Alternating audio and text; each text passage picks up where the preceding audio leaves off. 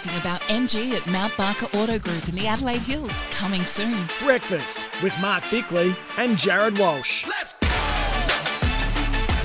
Going to be a very hot one today across South Australia. 35 degrees, 38 on Thursday and 29 on Friday. Perfect conditions Friday night for the Port Adelaide intra-club trial at Alberton.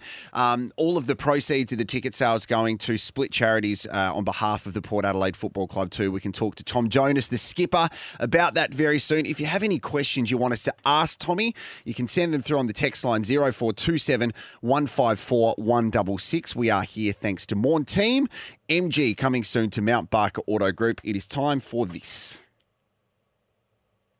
Agenda, my beautiful agenda, the one that never dies, so shouted in a megaphone. Daily Agenda, Bix, there's a lot to talk about too. Yes, let's start with Tim Watson. He is concerned that increased player trading and movement between clubs will see fans alienated. This is in regards to what happens in the NBA. Let's have a listen to Tim. You know, the one thing that they weren't talking about over there, because it's gone past them even thinking that this is important in their game. What? They weren't talking about the fans. Not one of the people that I listen to on podcasts, and these are all the most senior, important people on podcasts and on TV, on ESPN. I'll get to that in a minute. Not one of them was talking about the effect it has on the fan, because right? they've been anaesthetised. That's exactly right, though, right? So for the fan, they don't care. They just think, oh, no, it's all about the player, it's about the player, it's about the player. Let's hope and pray, Gary. Let's hope and pray that we never, ever get to that stage with our game here. The AFL wants to encourage more movement. I know they do, but you've got to be so careful about that, don't you? You do.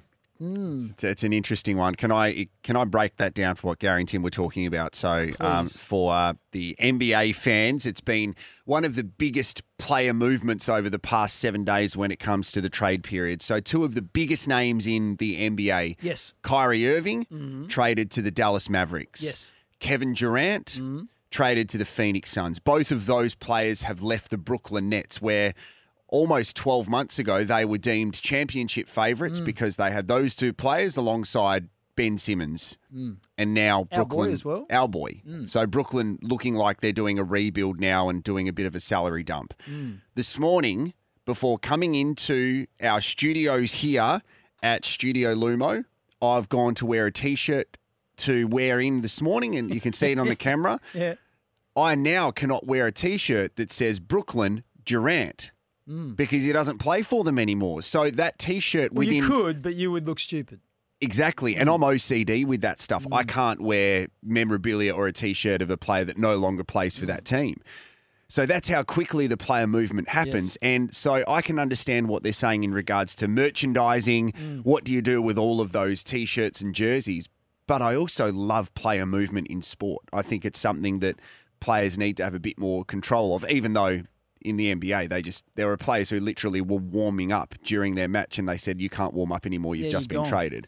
Yeah, it looks an interesting one, isn't it? Because the bit that Tim and Gary left out was what happens when Isaac Rankin arrives at Adelaide, or Jason Horne-Francis. Justin's his brother, yeah. Justin Longmuir is coming up.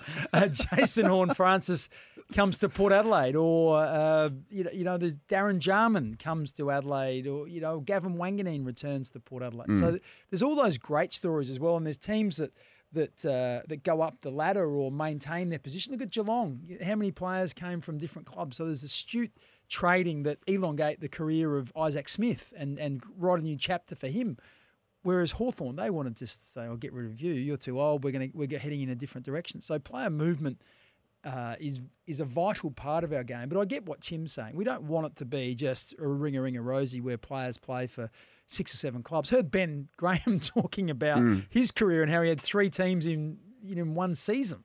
Now, that's just ridiculous. So, well, what's happened with Kyrie Irving at the Dallas Mavericks is he has 6 months until he becomes a free agent.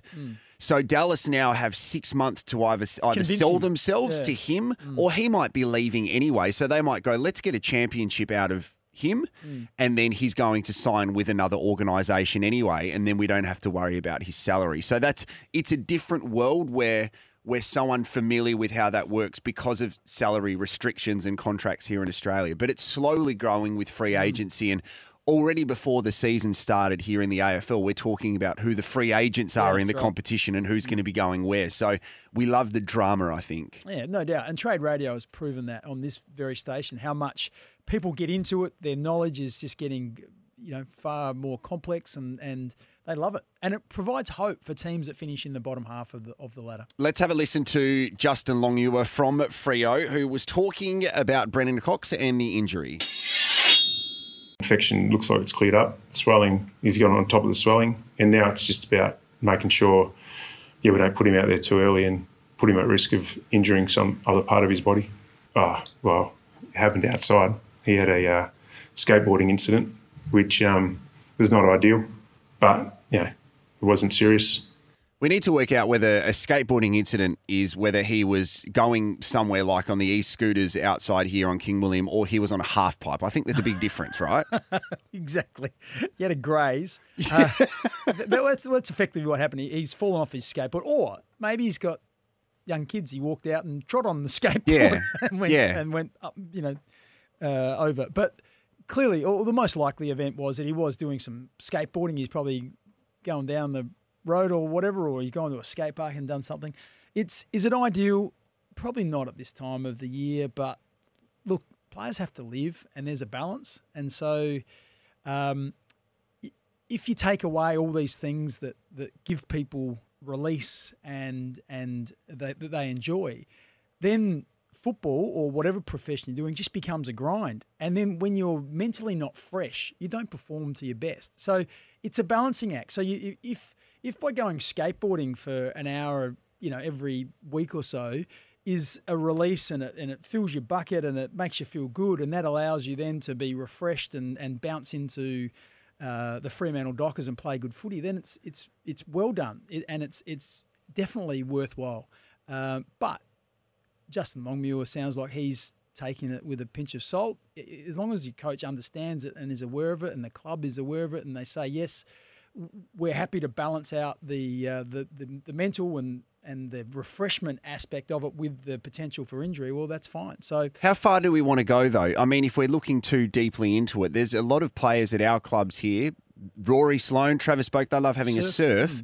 So they could fall and hit rocks or a reef or be attacked by a shark as like the most dramatic thing. They're putting their safety at risk by doing what is seemed as living their lives too. And what if you want to ride a bike? Bikes are, if you're riding not on a bike path, they're really dangerous in traffic because you don't control who's driving around you. So there's a lot of things that you can have an accident with.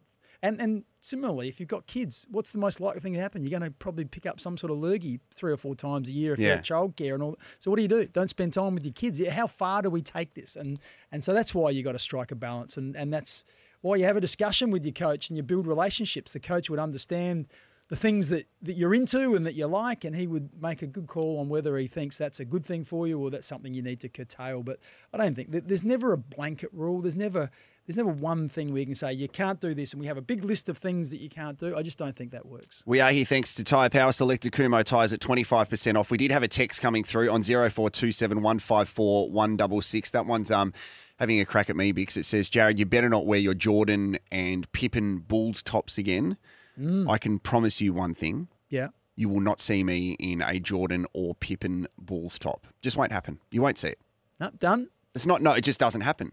Why not? I just don't wear them. Because they went and played for another club. What about when they finish, though? Shouldn't it be all bets off? And let's just go back to when we look at Michael Jordan, we only look at him at one club. Yes, the Washington Wizards. No, you're right. You definitely won't see me wearing them, though. And that's an interesting point, though, because this is what I worry about with some players that end up playing at different clubs. I'm really lucky because my club is Adelaide.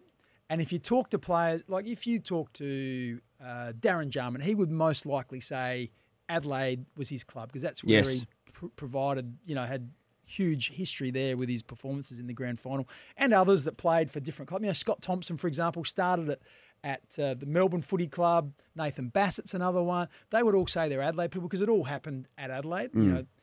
Some players, if you play 3 years at this club, then you go and play 2 or 3 years at this club, then you finish your career at another club.